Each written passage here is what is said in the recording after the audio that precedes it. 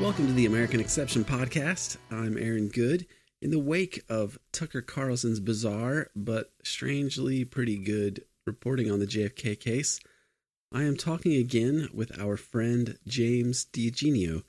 He is the screenwriter and co-creator of Oliver Stone's JFK Revisited Through the Looking Glass and the 4-hour cut of the film JFK, Destiny Betrayed. That title comes from DiEugenio's book, Destiny Betrayed, JFK, Cuba, and the Garrison Case. First published in 1992 with a second edition released by Skyhorse in 2013. DiEugenio runs the Kennedys and King website, a fantastic resource featuring essays and book reviews and coverage of the latest developments pertaining to JFK and the other major political assassinations of the 1960s. In 2018, Jim published The JFK Assassination, The Evidence Today, a comprehensive dismantling of the lone nut theory put forward in Reclaiming History, a book nominally authored by Vincent Bugliosi. Jim's book is an excellent standalone work on the JFK case. In addition to functioning as a one-man publicity team for JFK Justice, DiEugenio has made regular appearances on Leno Sanik's Black Op Radio podcast for more than a decade.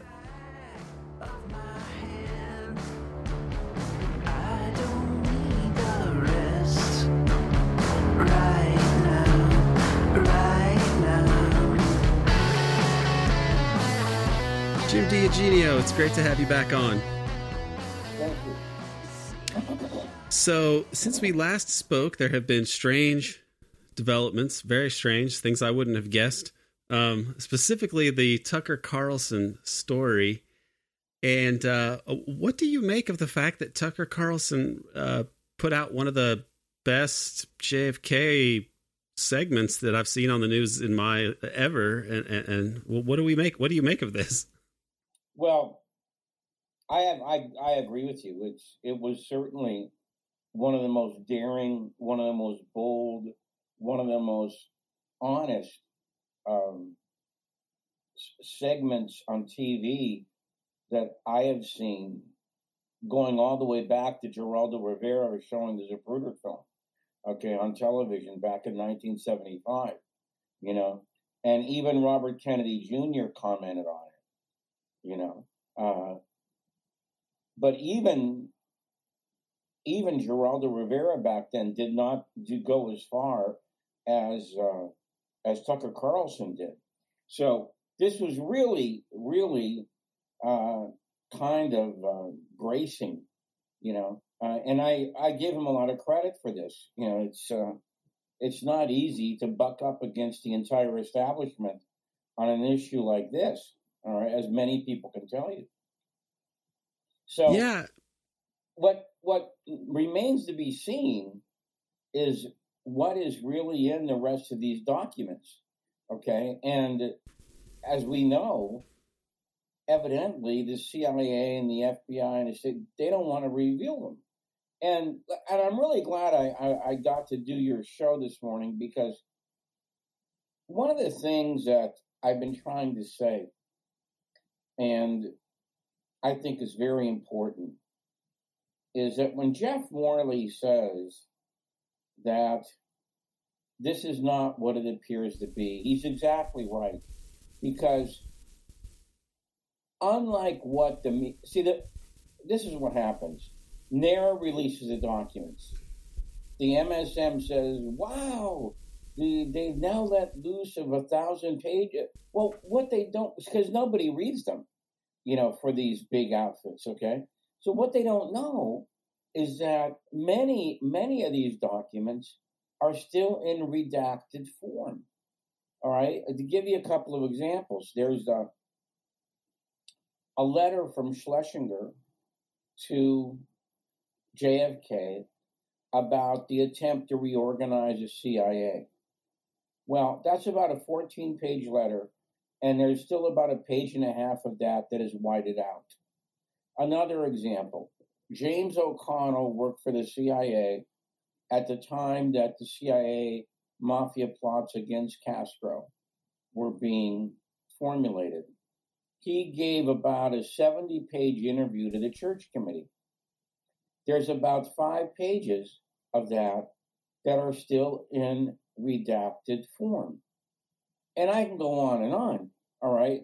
But see, in my opinion, and I'm pretty sure I'm right about this, this is not just a violation of the spirit of the law, it's a violation of the letter of the law. Because, as you know, all this stuff was supposed to be out there in 2017. All right? That's what the JFK Act said. Well, Trump backed out of it. He backed out of it again twice. Biden only released 1,400 pages last year. And it looked like Biden was willing to go ahead and do the same thing this year. Now, the JFK Act says that if you are going to withhold documents past 2017, the president must issue a unclassified summary as to why. And that's what's not happening. So, in other words, like I said, it's breaking both the spirit of the law and the letter of the law. And it's really that the MSM doesn't call this out is, I think, very discouraging. All right, because it tends to tell me that, as usual, they're just gliding along the surface. Now, I'm sure you're aware that there's an alternative to this going on in Northern California, right? No, not exactly. What do you go ahead? Explain. The court case. Okay. The court case. All right. The Mary Farrell Foundation is filing a lawsuit. Oh, right. I know. Right. I understand that one. That's the one you're referring to. Okay. I didn't realize they were based in North Carolina or Northern California. Well, the lawsuit is in Northern California. Okay. Okay. Because evidently they felt they could get a better judge out there. All right. And so this lawsuit is going to try and force Biden's hand on this issue. All right. So that is proceeding. I think there's going to be a hearing in March. All right. On this case. So I think it's Bill Simpich and Larry Schnapp are going ahead and proceeding with the lawsuit. So this should be very, very interesting as to what the results of that were. But isn't that terrible that you actually have to sue the president and the National Archives? I mean, I somebody posted on Twitter the other day a story which I didn't know about a Biden angle, basically, which seems so perfect. Like he's kind of the second coming of Gerald Ford in a way, in that he was the guy who, as a congressman, helped to work to derail Ted Sorensen's nomination to be director of Central Intelligence. That he was the person that he had somehow gotten information or something to the effect that Sorensen had revealed some classified information. Maybe it was when he helped to ghostwrite posthumously 13 Days, or it was something like that. It might not have been that specifically, but it was like some kind of minor technicality over classified information. And so they used that to crush his CIA, director nomination, which is like, I mean, it's amazing because, the CIA leaks classified information all the time when they want to. And I mean, so, but this is in a longer way of saying, I think Biden is just a guy who has gotten where he's gotten purely by serving the establishment. It's not that he's so clever or charismatic or anything. So I don't have high hopes for him. Well, I'm actually hoping somebody will run against him. Okay. I hope maybe these documents that he was caught with, at two different locations, maybe this will encourage somebody like Gavin Newsom or Elizabeth Warren to run against him, although I kind of doubt it. I mean, when Jeff Morley had that press conference and he made reference to documents that he believes will show what Oswald was being part of an operation, do you have any insight into what specifically that might be referring to? Because the time frame people have speculated about, but it's hard to say. What Jeff was referring to is the fact that NARA is still withholding a large set of documents on George Ioannidis. All right. And George Ioannidis, of course, was the CIA liaison in New Orleans to the Cuban exiles there, including the DRE. All right. What he's talking about is that Joanides had been cleared for a special intelligence briefing. Okay. And I think this was in June, okay, of 63. Jeff wants to see what the special intelligence was about. All right.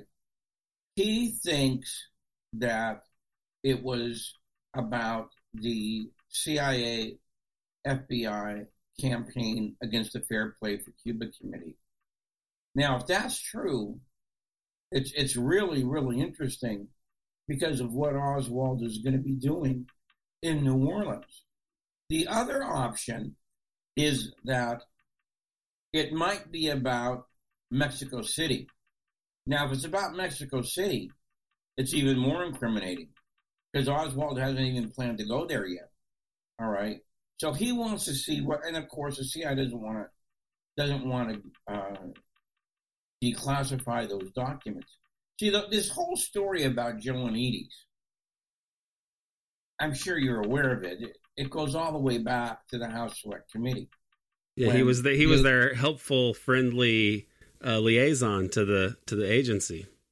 Right, because he lied about what he was doing in 1963.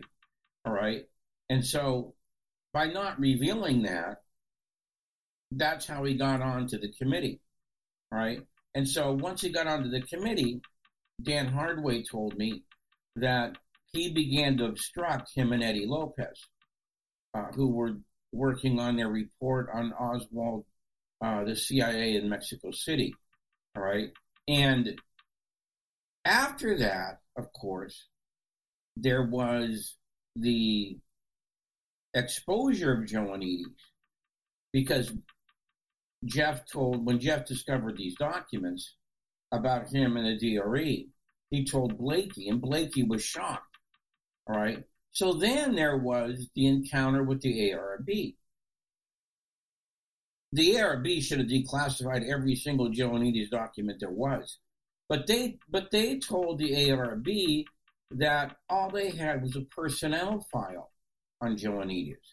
In other words, things like, his paychecks and, his vacations and all this stuff. Okay. Well, that ended up not being the whole story. All right. So, in other words, they lied to the House Select Committee. They lied to the ARB, all right? And then when Jeff tried to get the documents by court action, what happened? They tied him up in court for something like 7 years, all right? And then finally, when Brett Kavanaugh was going to be appointed to the Supreme Court, what happens? All right, Brett Kavanaugh reverses the precedent, votes against Jeff's case, and Jeff loses the case. All right, so he couldn't get them through court action either. All right, and then of course Brett Kavanaugh a week later gets confirmed, by the Senate to go on to the Supreme Court. So this is very, very interesting. Okay, as to the lengths the CIA will go to not go ahead and let loose on those documents. So I have a question about this, and maybe you're one of the only people I could probably ask about this because you know the minutiae so well. Are these, whether it was a Mexico City thing or a New Orleans thing, perhaps they're not mutually exclusive? I mean, wasn't part of what happened in Mexico City, I mean, isn't there a Richard Case Nagel Fair Play for Cuba angle involving this? Part of what John Newman has written about, for example, is that the ultimate denouement was twofold, in the sense that Oswald became the mirage, the fall guy, but also it resulted in the destruction of the Fair Play for Cuba Committee, okay, which was on the ropes already because of the attacks by the CIA and FBI. But the when Oswald came out, because see, as Jeff so skillfully demonstrated in that press conference, what was used against Oswald the first day was these films and pictures of him in New Orleans, leafleting these documents as a representative of the Fair Play for Cuba Committee.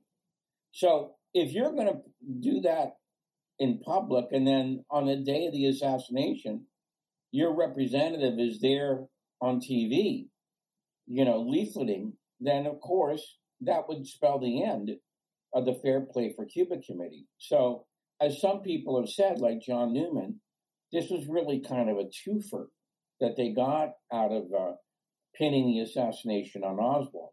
It was the ultimate success of the campaign against the Fair Play for Cuba Committee, and also a way to find the fall guy for the JFK assassination. So yeah, you're correct on that. That would be a double-edged sword. Well, specifically though, didn't Richard Case Nagel say, didn't he have Fair Play for Cuba literature with him along with Oswald related material? And he made some reference to obtaining something like that in Mexico City. I mean, it's a convoluted story, but I seem to recall something like that. And I know that it's disputed whether Oswald was even in Mexico City, but could he have been doing some sort of Cuba? Could it have been somehow related to that if Oswald or an Oswald double was in Mexico City? I mean, could it have been part of that same operation with the Fair Play for Cuba Committee? If my memory about Nagel's, the evidence around Nagel, if that's correct. Yeah, well, that is right. He did have those things in his car when he was arrested in El Paso, okay, for shooting up a bank, all right? And then he did claim that he had been to Mexico City earlier with Oswald, okay? So, yes, Nagel was really in deep with Lee Harvey Oswald, okay? But no one's ever been able to confirm whether or not Oswald actually did go to Mexico City, as Nagel said earlier. Then I believe the official dates, I think are something like September 27th, okay, to something like October 2nd, okay, or maybe the 3rd. Nagel predates that a little bit, okay. I think he puts it at September the 24th, okay. Now, of course, as you just said, this is a quandary because many people, including me, don't think Oswald went to Mexico City from September 27th to October the 2nd. All right.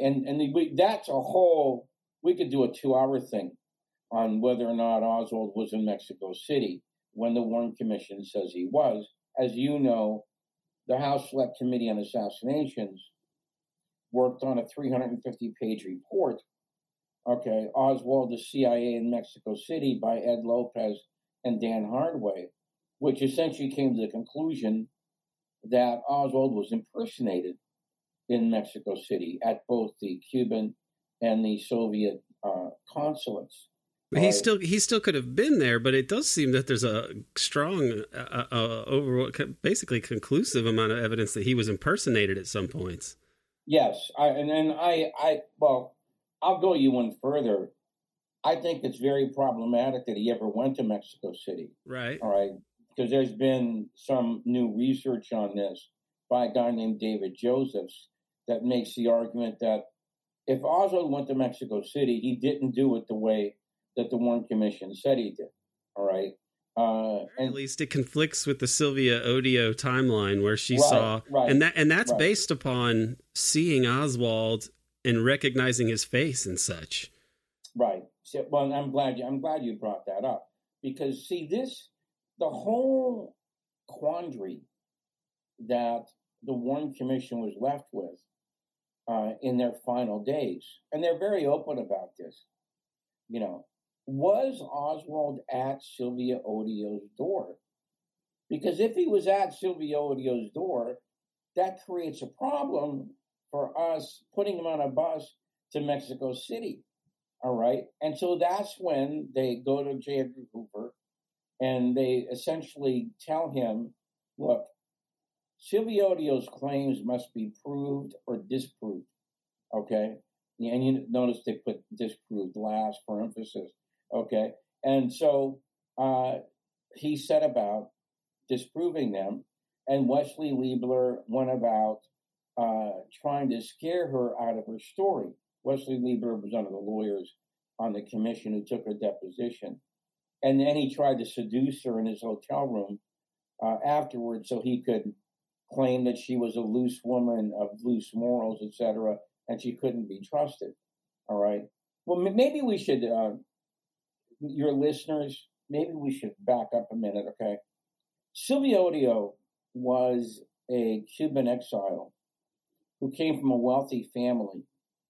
And when she came to the United States, she got divorced from her husband, okay, and was having some emotional problems about this, all right? But she was a representative of the Cuban exile group called Jure, all right? Jure was a liberal group led by Manuel Rey, who was one of JFK's favorites, okay? But one of Howard Hunt detested him because he called Manuel Rey, this is Castroism without Castro, all right? Which is about like when they call Obama a communist, right? I mean,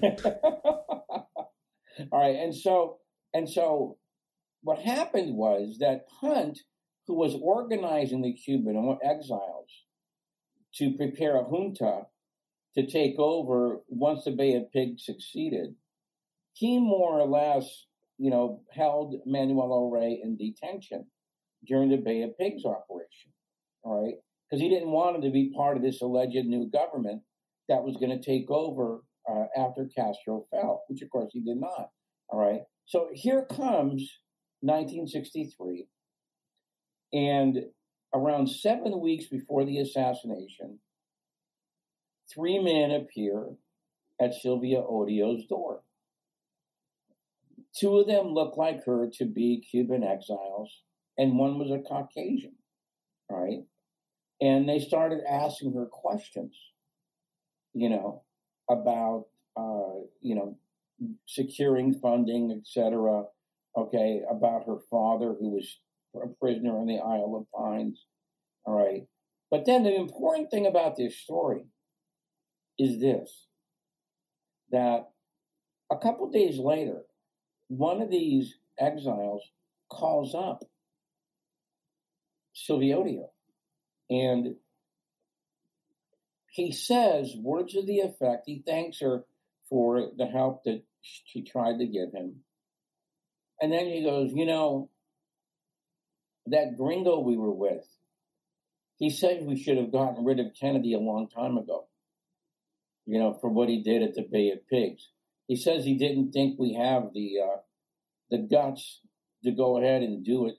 Now, remember, this is 7 weeks before the assassination. On the day of the assassination, when Sylvia Odio, like millions of other people, sees Oswald's face, she fainted. Okay? They had to take her to the hospital. So her sister comes down, and her sister was there that night. Okay? And she's like almost breathless. That's him. That's the guy who was at my door. All right. And then the sister who answered the door said, you're right. It is him. Okay. So this, of course, was almost radioactive. Okay. Because how much more clear can you be that the Cuban exiles were trying to set up Oswald 7 weeks before the assassination? So the question then became, was Oswald at Sylvia Odio's door, or was Oswald on a bus from Houston to Nuevo Laredo at the time? All right. Clearly, the Warren Commission and the FBI did not want him at Silviodio's door. So they made up this excuse that it was really Loran Hall, Lawrence Howard, and William Seymour who were really, except William Seymour is in no way a dead ringer for Oswald. And Silviodio said that was either Oswald or a dead ringer for him. Okay, so this became a very serious problem, and people like Sylvia Maher, who was one of the most distinguished first generation critics, she really went after the FBI, for trying to cover up the fact that Silviodio was a very credible witness, and in fact, she called that part of her book, which is towards the end, if I recall. All right. She called that part of her. She has a whole long chapter called No Conspiracy with a question mark after it, in which she selects certain parts of the Warren Commission testimony that anybody could have read, which would indicate just that there was a conspiracy. And then she topped it off with about 5 pages on the Odio incident, which she subheaded as the proof of the plot. Okay, all right. So this became a kind of bête noire for anybody who was trying to defend the commission. Was the whole Silviodio story. Now, of course, today it's not necessarily true that Oswald has to be one place or the other, because many people, including myself, believe it's very problematic that Oswald went to Mexico City. All right. So it's not so cut and dried as it was back then. All right. And like I said, we can go into Mexico City for 2 hours. I don't think you want to spend that much time on something like that. Right. It's just fascinating because that whole time period and even the times in Dallas, it's like there's a lot of problematic evidence, which is hard, which you really can't explain unless there are people trying to establish that Oswald is this, dangerous assassin. I mean, because there's the Odio incident, but there are also incidents in Dallas where there's some Oswald looking person who is like acting in a way. So it's like they maybe they compartmentalized it so much that you had different people working to establish sort of like foreshadowing of this event that could be looked at after the fact. But then because they were so compartmentalized, they didn't always know what the other side was doing, what the other people were doing. Otherwise, it's hard to make sense of like what he's supposedly doing in Mexico City, this Odio incident, these incidents in Dallas where somebody who can drive a car is talking about, saying very incriminating things that really draw attention. Let's not forget the firing range. Okay. There's also a guy named Oswald, the firing range. What you're talking about there was so fascinating, these multiple impersonations of Oswald in the weeks up to the assassination, that Richard Popkin, a professor, wrote a whole book about it, I think in 1968, called The Second Oswald, in which he went ahead and described all of these instances in which somebody said that a guy named Oswald or who looked like Oswald was in a very compromising situation. Well, let's just take an example of 3 of them. You got the Odio incident where the Cuban exile calls her back and says he thinks we should have gotten rid of JFK a long time ago. You've got the firing range instance where this guy is actually firing at a different target, okay, the firing range. And the guy starts yelling at him, and the guy says words to the effect, "Oh, sorry, I thought I was shooting at that darn Kennedy." Okay. Yeah. That just seems like a bad movie script or something.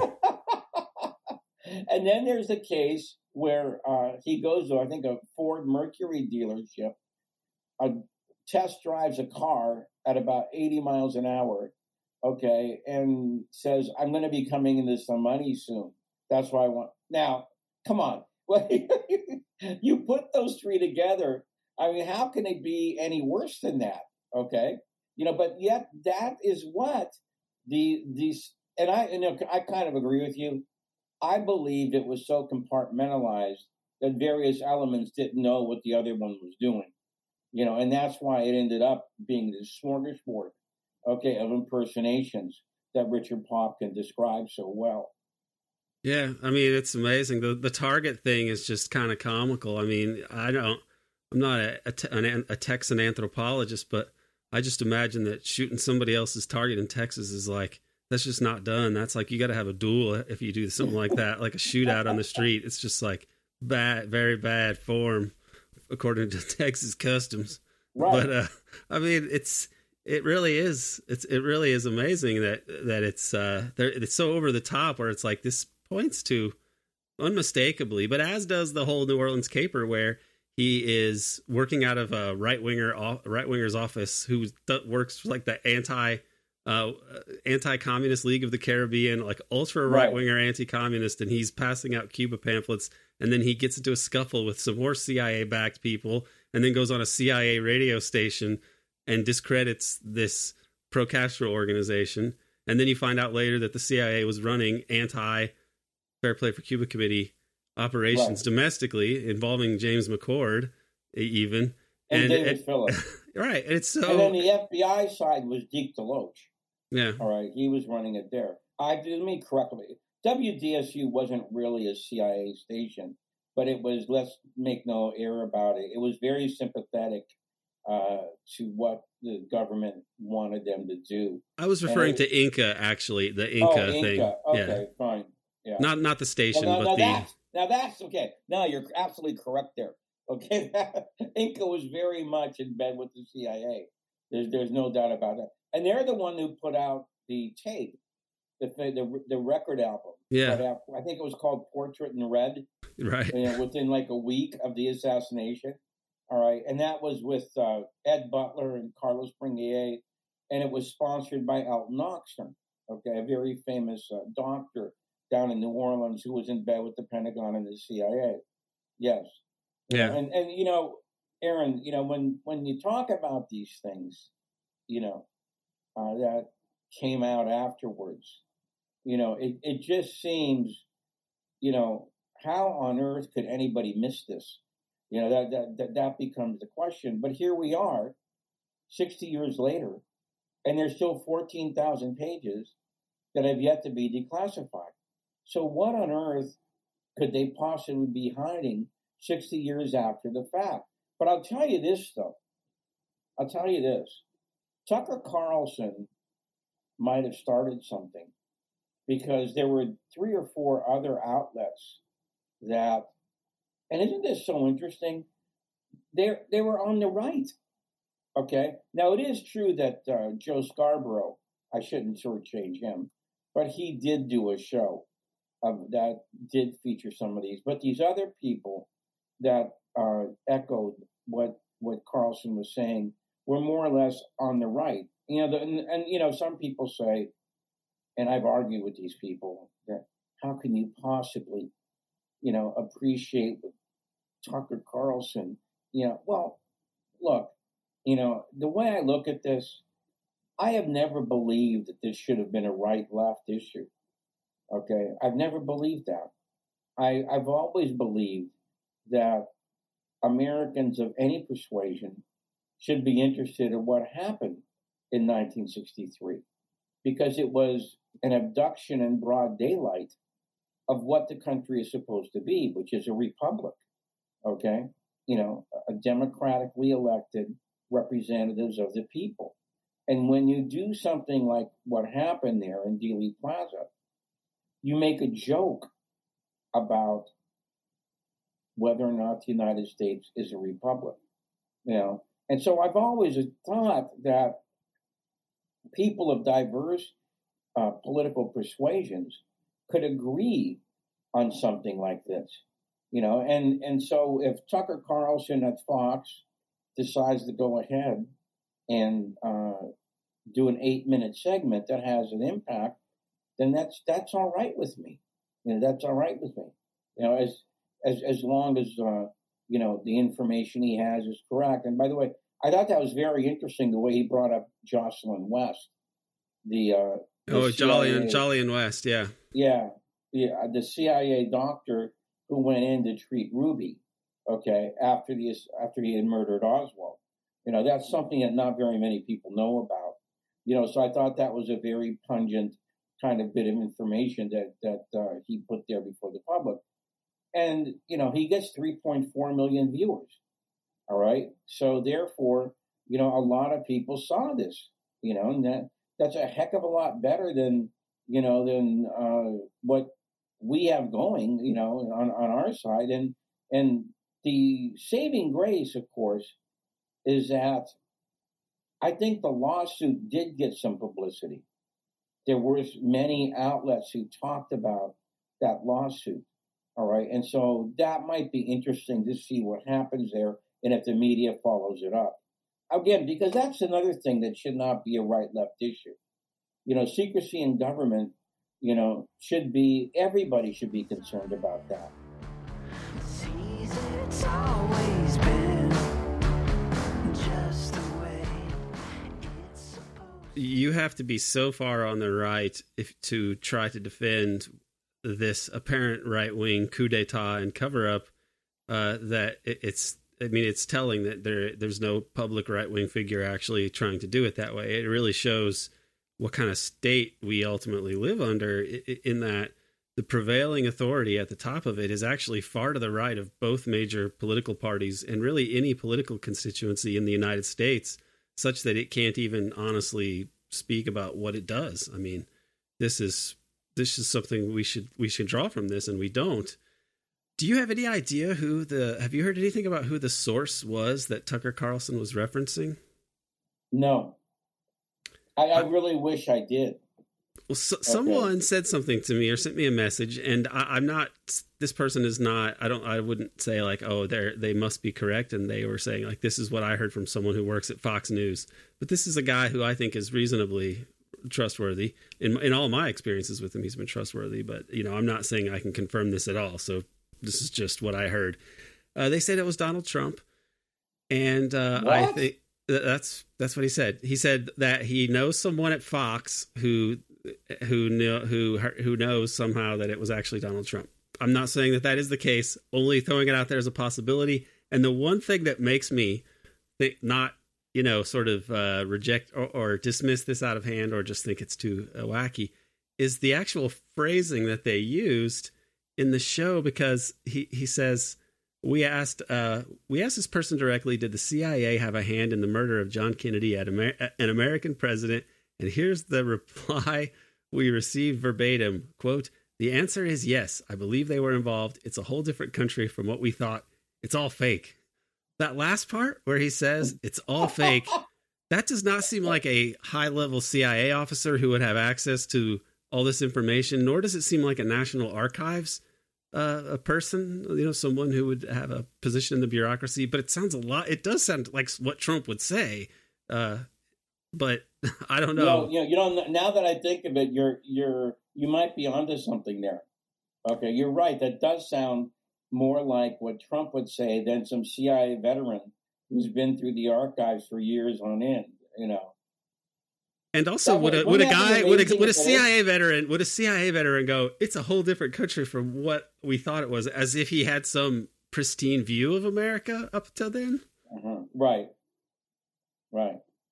So, I mean, and Nixon did similar things. Nixon tried to get JFK documents to use against the CIA because he knew the CIA was out to get him. I mean, we know that now, and that's only become really well established in the last couple of years. There was that previous smoking gun tape with the Bay of Pigs thing and all that, which was fascinating. But that thing that the one conversation that Morley posted on JFK Facts, and I put it in American Exception, where he's actually grilling Helms and saying, like, this who shot Jack angle, I need to know so I can protect the dirty tricks department. Was it the CIA? I can help you, though, because I want to help you. But it's really something. Yeah, it is. It's very, very interesting. See, what a lot of people don't understand is that, I believe this is the case, is that all these presidents since more or less know what happened. Let me tell you a story you'll find, I think, fascinating. When Al Gore first went to Washington, he was a congressman from Tennessee, and Bernie Fensterwald was a FOIA lawyer, all right, who knew the family because he was from that state also. So he told Gore, he said, look, do me a favor.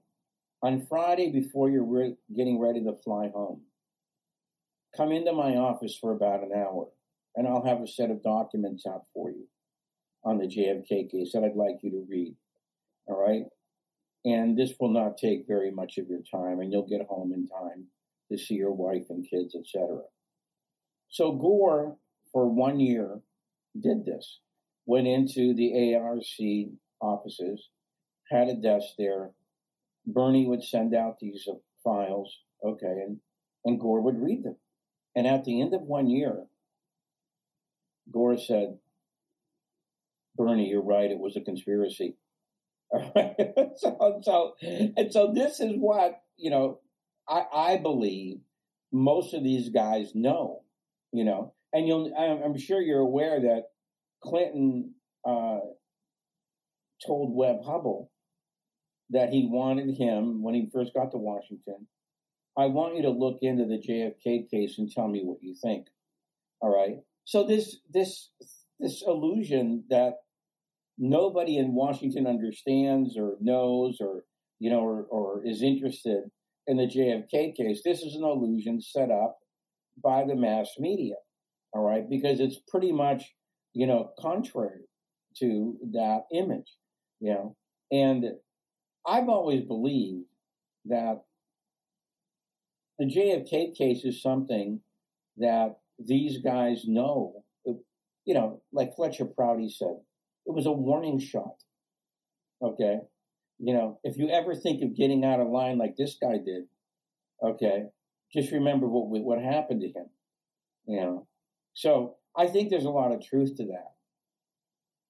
Yeah. I mean, it's fascinating. The public has always been skeptical of the Warren Commission, and the leaders too. I mean, LBJ, Nixon, Gerald Ford said strange things. I've heard things about Carter, and then Reagan even tried to say it was the communist plot at one point, which was absurd. So it's like the elites and the Warren Commission members themselves became opponents of the Warren Commission eventually. I mean, it's something. I'm glad you brought that up. Now, in that instance, you had Richard Russell, John Sherman Cooper, and Hale Boggs ended up turning on the Warren Commission. All right, Richard Russell, and this is something we have in JFK Revisited. He wanted to file his dissent at the last meeting. He later found out that they had suckered him, that there really wasn't any secretary there, and there really were no minutes of that meeting left, which he said went on for hours, and he fought back as well as he could against a single bullet theory. All right. Well, when Harold Weisberg alerted him to the fact that, hey, Richard, there was no stenographic record of that last meeting, he was stunned. Okay. It was like, a deer in the headlights. He said, what? He says, there was no record of that. So he sent his assistant over to the National Archives to double check on that. And he came back and said, he's right. There is no stenographic record of your protest at that final meeting. And this is when he became the first guy on the Warren Commission to turn on the Warren Commission verdict. And he was shortly followed by Hale Boggs and John Sherman Cooper. What Hale Boggs, what infuriated him was when he found out that Hoover had kept files on the Warren Commissioners.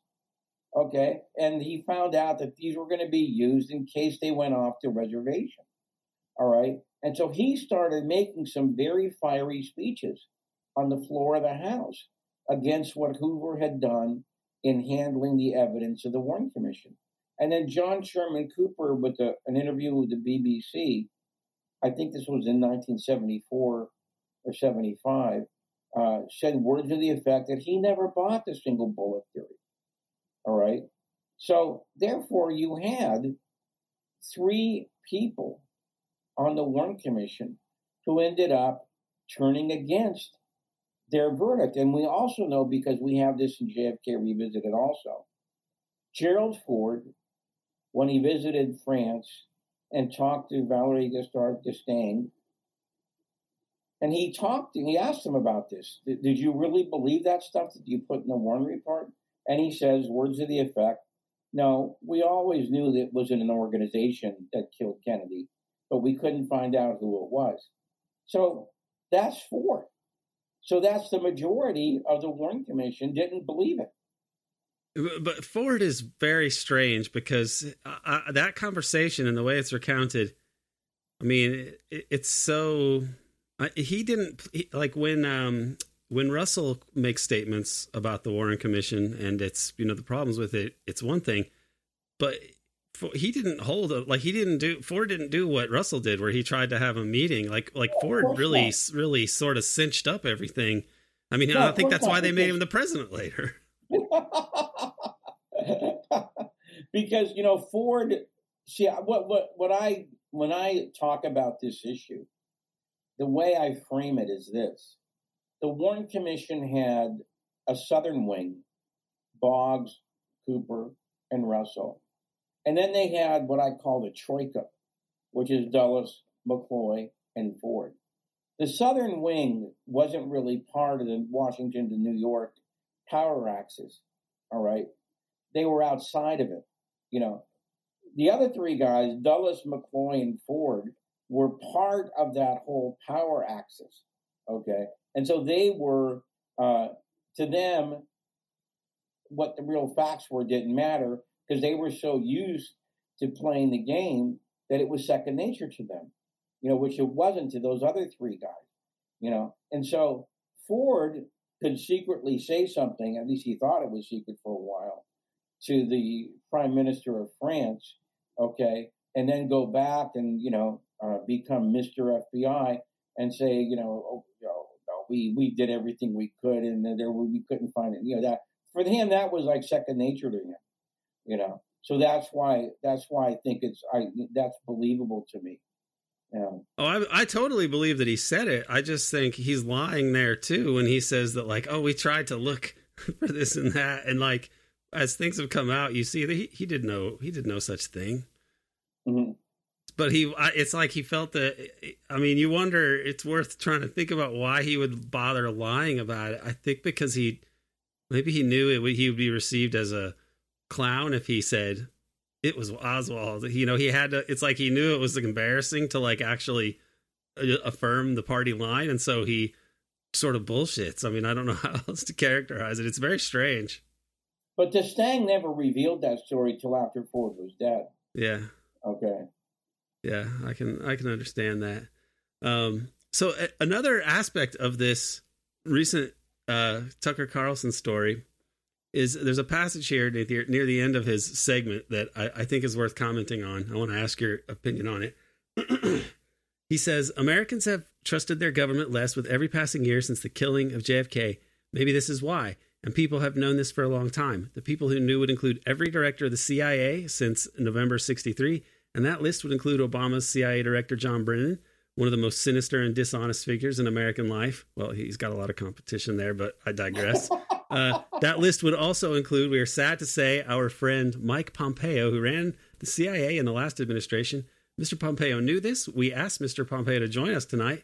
And though he rarely turns down a televised interview, he refused to come. We hope he will reconsider.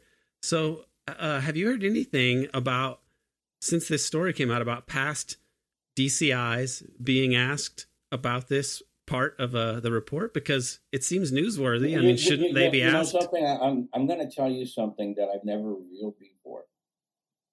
And I know this from a secret letter that somehow got sent to me by a guy who was associated with the CIA. There is a secret group of former DCIs and deputy DCIs. It's called the Brotherhood. Okay. And it's kind of like an alumni association. Okay. For the CIA. And these guys meet occasionally. And this guy who I knew about, okay, in this letter said that he knows about it because he was invited to one of their meetings. Okay. And it was about this subject, the JFK assassination. So yes, that's probably correct from what I know, you know. So, you know, unfortunately, I don't want to reveal who the guy is, but in my opinion, he was credible. Yeah, I mean, but why shouldn't they? I mean, you would expect them to be asked and then to deny it, but I haven't seen anything to that effect. So that's interesting, right?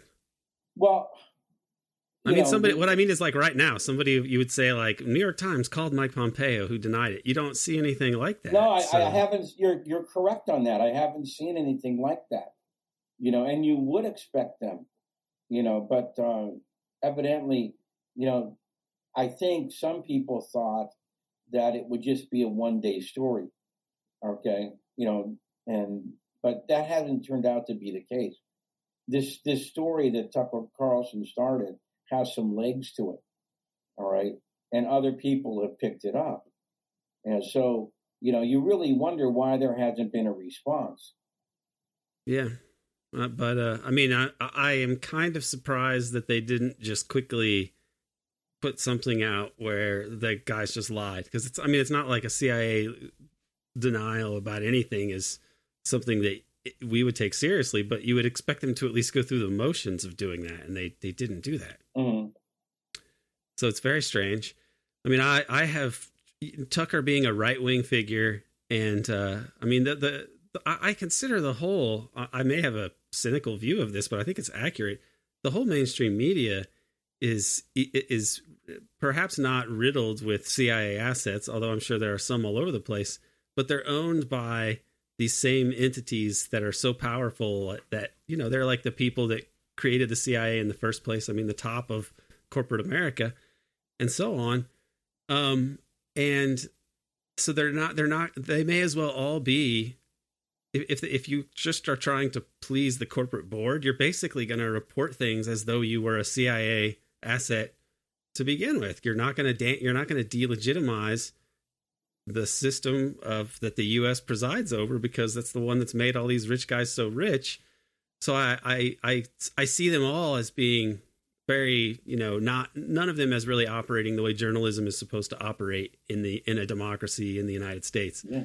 So with Tucker, it's like, you know, his father was with Voice of America, which is basically CIA propaganda network. He himself was like trying to get involved with Iran-Contra operations. I think he applied to be in the CIA.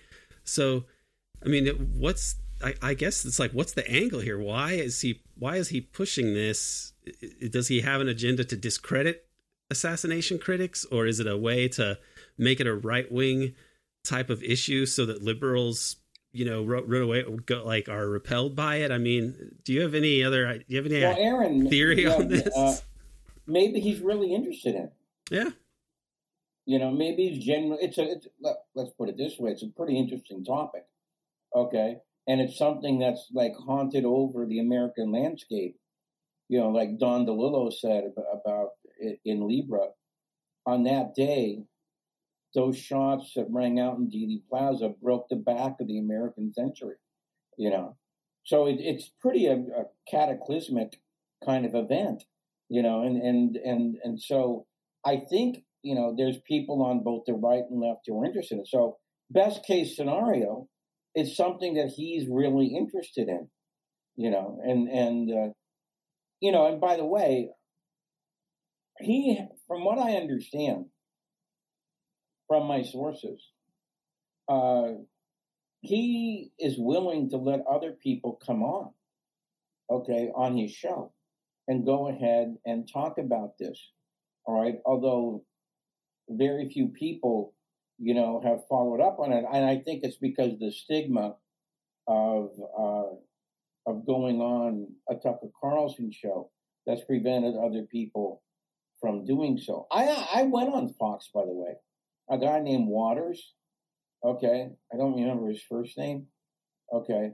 But I went on there. I did about a 5-minute segment. Okay, and I talked about the fact that many of these documents have not been declassified, not really declassified. All right, you know, so I really don't have a problem with appearing on a show like that, if it's about this particular subject. All right. So I think it might be because he's just like really interested in it. I mean, that is the more optimistic thing. I'm agnostic, but tend to think that whatever Fox is doing, they're not doing it for good reasons. However, I also think that this whole spectrum of the media is so corrupt that besides something like Alex Jones, where he has committed sort of libelous and scandalous, acts in the past, well, I generally feel that though the media is corrupt pretty much top to bottom, that it's a platform that people should take advantage of it. Like, I'd like to see somebody like, say, John Pilger appear on any radio or on any media platform that has a big audience in the United States. I don't think it's going to somehow be decisive and lead to the kind of huge, basically revolutionary changes that we need, but I don't see how it can hurt. But some people feel very strongly about, avoiding all these people. It's not, that's not really my approach, but, so I think it's good if you can go appear on Fox. I'm happy to see, you be able to reach anybody. I think when the chance for JFK revelations, I think as much maybe a function of when things get worse in the country and it leads people to look at what happened. So, and I think the decline of the position internationally is something that may happen in coming years, where it could be the time for some sort of truth and reconciliation. And at that point, maybe it's good that people are out there planting seeds in the meantime, because even if nothing's going to come of it now, I don't know. What do you agree with that, or? Well, something might come of it. Okay. When we get the last of the documents out. All right. And, I think there's a distinct possibility that such might be the case. I wouldn't compare Alex Jones, because what Alex Jones did with Sandy Hook was, I think, that was beyond the pale. That's what I was referring to. That's what I was referring to. That's why I say I think it is good enough to say people should avoid Alex Jones at this point. Yeah, I mean, I would not go on his show, although he does debate the JFK assassination, which does not help us, though. Right. And he did that like a few weeks ago. His case, I think, is more more off the table. All right. But like I said earlier, I've never believed that this was a left-right issue, and I'm kind of glad Tucker Carlson did what he did. All right. And hopefully he will pursue this later when the court case comes up in March. That would be really neat if, like, somebody like Bill Simpich or Larry Schnapp, went on his show. Okay. I think Larry was already on his show. Jeff Morley would be a logical choice for that. I don't know. Yes, he would. Right. And he may do it. It would be good if he did. Oh, well, me and Oliver were on Fox, their platform, before our film came out. They did a 4-part special called JFK, The Conspiracy Continues. Okay. And so me and Oliver did the 4th part of that show. And I have to say, I think they treated us fairly. All right. It wasn't a loaded show at all. I mean, Oliver didn't like it because they had people like Geraldo Rivera on. Okay. But I thought, as far as the mainstream goes, and I think Fox is part of the mainstream. It absolutely is. If it's the highest rated show, you can't say it's not mainstream. Whether that's a sad commentary or not is a separate question. Yeah. And so, I thought they treated us fairly. Okay. I was not unhappy with the end result. Yeah. So this will be an interesting year then, with that lawsuit and some stories that should be coming out about that in a couple months. And it's also the 60th anniversary of the case, which I think is going to be the last major anniversary where a number of these prominent critics are going to, I mean, every 10 years, there's less and less of them around, So, Mhm. what's going on for the 60th, and how are people going to Well, try to draw attention to this? I think Cyril Wecht is going to have an event in Pittsburgh, like he usually does at these big anniversary things. Okay. And I also think Andrew Craig, okay, who is a Washington lawyer, is going to try and arrange an event in Washington, D.C.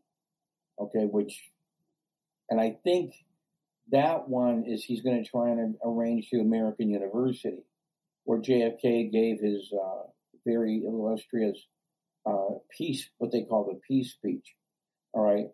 Inevitably there will be some things going on in Dallas by other groups, but I think those are the two or three things that we should be looking out for. I also believe that Libby Hondros's film, I think it's called Four Who Died Trying. I think that's going to be out this fall. And if you don't know anything about that, that's a film that's going to be about all four assassinations of the 60s: JFK, Malcolm X, King, and Bobby Kennedy.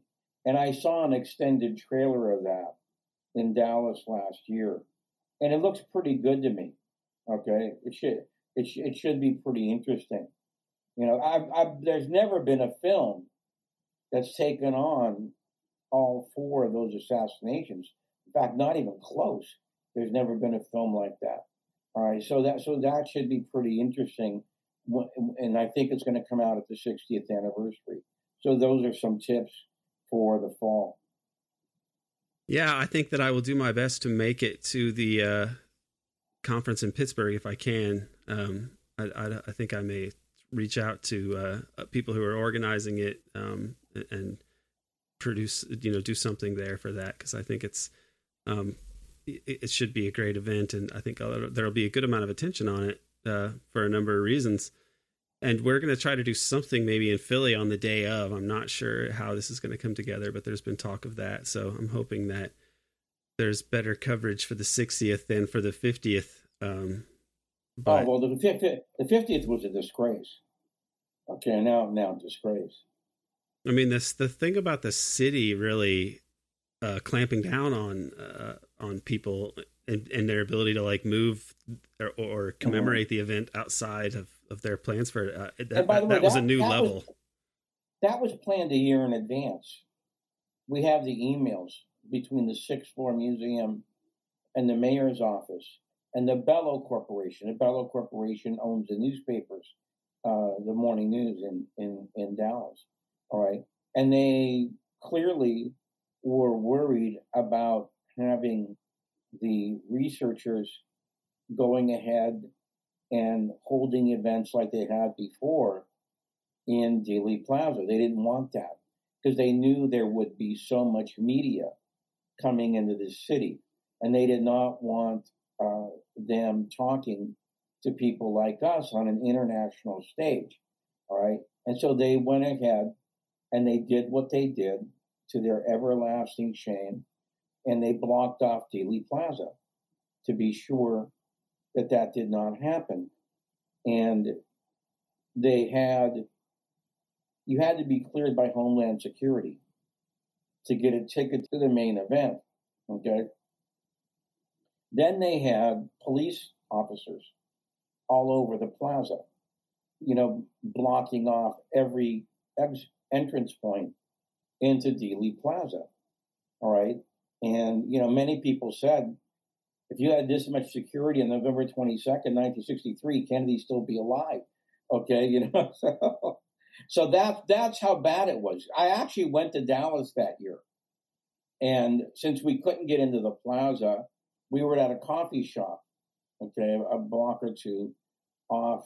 And by the way, when I say blocked off, I mean they had carpenters' horses, okay, blocking off the street. And then they would have a police car and about 10 policemen backing up that obstacle. There were even, and I didn't think I'd ever see this again, they even had policemen on horseback going up and down the streets, shades of Pony Express, but, this is how determined they were that none of us would get on the air. It was a really and you know, I don't know. To this day, you know, I don't know who's the guy who wrote the book about Truman? David. It's not Ambrose. I don't think it's Stephen Ambrose. It's McCullough. McCullough, I think, is his name. McCullough, right. He was now, Aaron, has he ever done anything on JFK? If he has, I'm sure it's horrible. But I haven't heard of anything. No, but he's the guy they brought to Dealey Plaza to give the main speech about Kennedy. You know, which to me was, I mean, talk about senseless. You know, but he's a cover up. He's a cover up guy. He whitewashed Truman's. Right. He whitewashed Truman's crimes in Hiroshima and Nagasaki, for example. And so he's gonna do the same for the state in this case. Now, you know what the worst thing about that? The worst thing about that whole thing is that all the major networks were tuned into that event. All right. In other words, here I am in a coffee shop off Dealey Plaza, being blocked off from entering the arena, but I'm watching what's happening on TV above me. You should have stayed home. Because all the major networks are broadcasting this at the same time. So if anybody ever tells you that somehow the power elite is not concerned with the JFK case, you can tell them there's a perfect example of how concerned they are.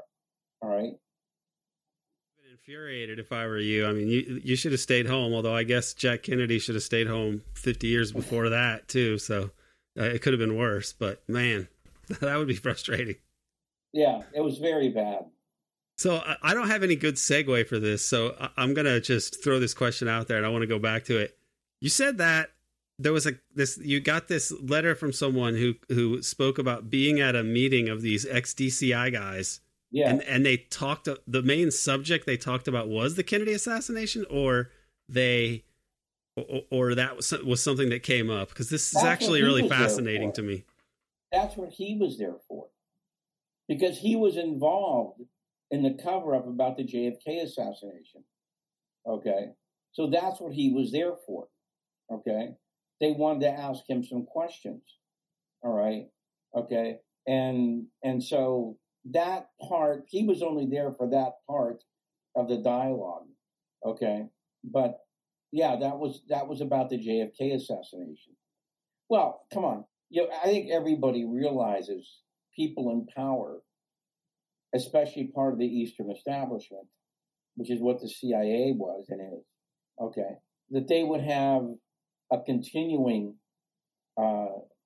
form of membership, okay, that would guard their interests, as time went on, and so I think it's only natural that they would do something like that. Yeah, they have to. They have to know what future, what new employees and new administrations, what new configurations in their own organization, they have to know what to cover up.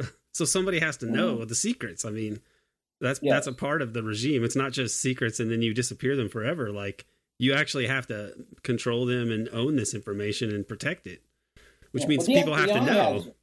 The FBI has a group like that also.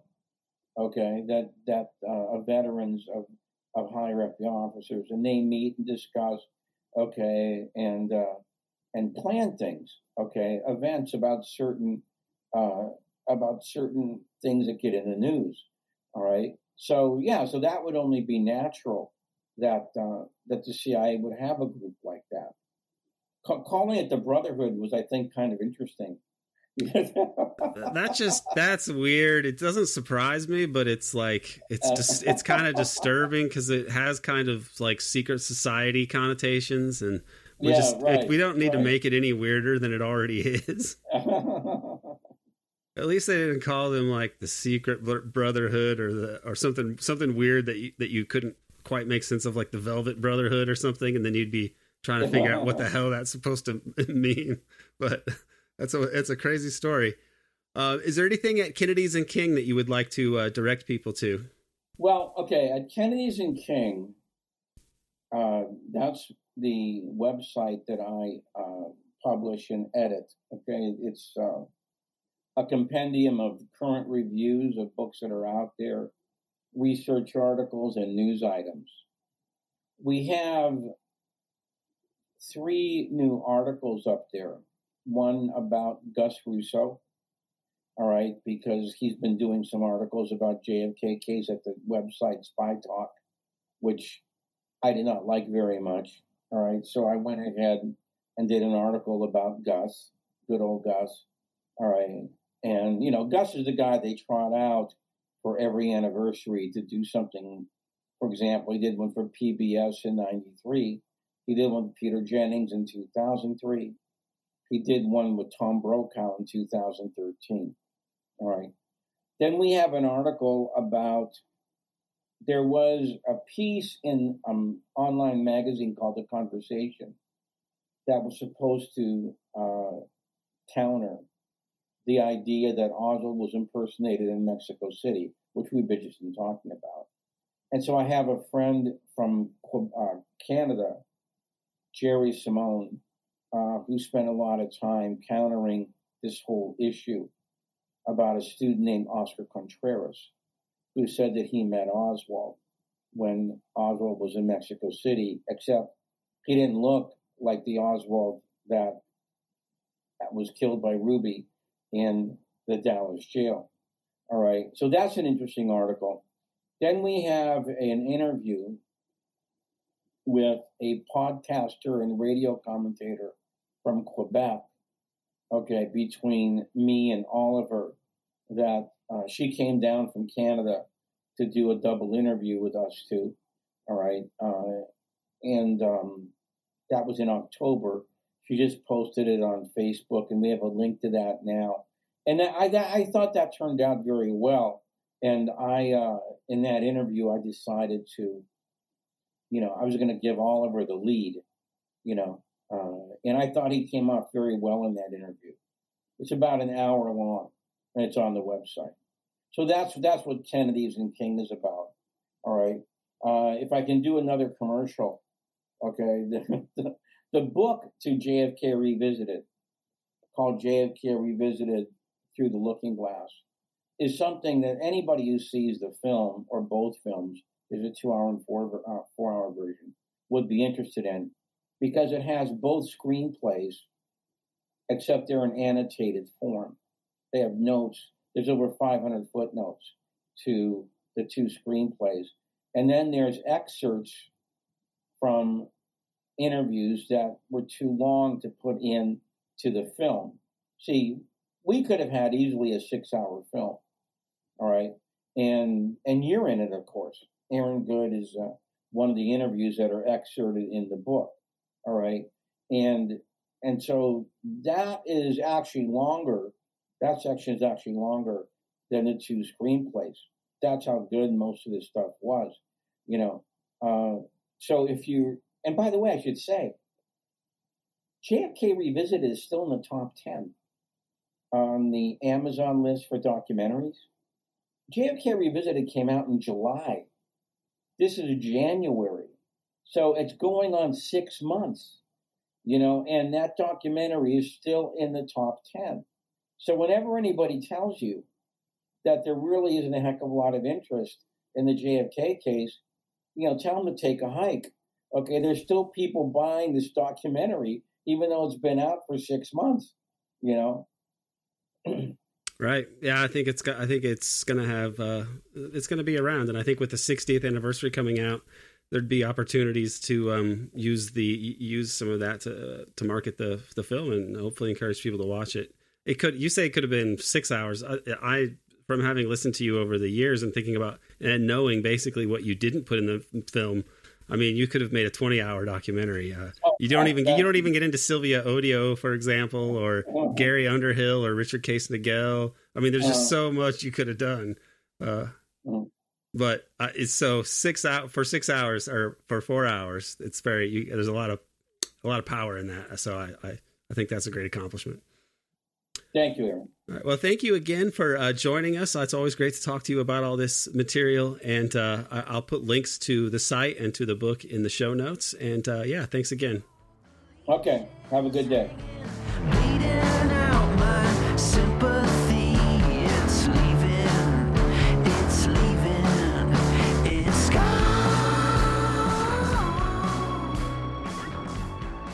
Big thanks to Jim DiEugenio for joining us again. Do check out his latest publication, the book version of JFK Revisited. It's the accompaniment to the Stone DiEugenio documentary film, and it even includes a small excerpt from my interview for the film. Also, thanks to Dana Chavarria for producing this episode, and to Mock Orange for providing the music. For the next episode, we are taking a step back from JFK, and instead looking at the bizarre crime wave involving U.S. Special Forces at Fort Bragg.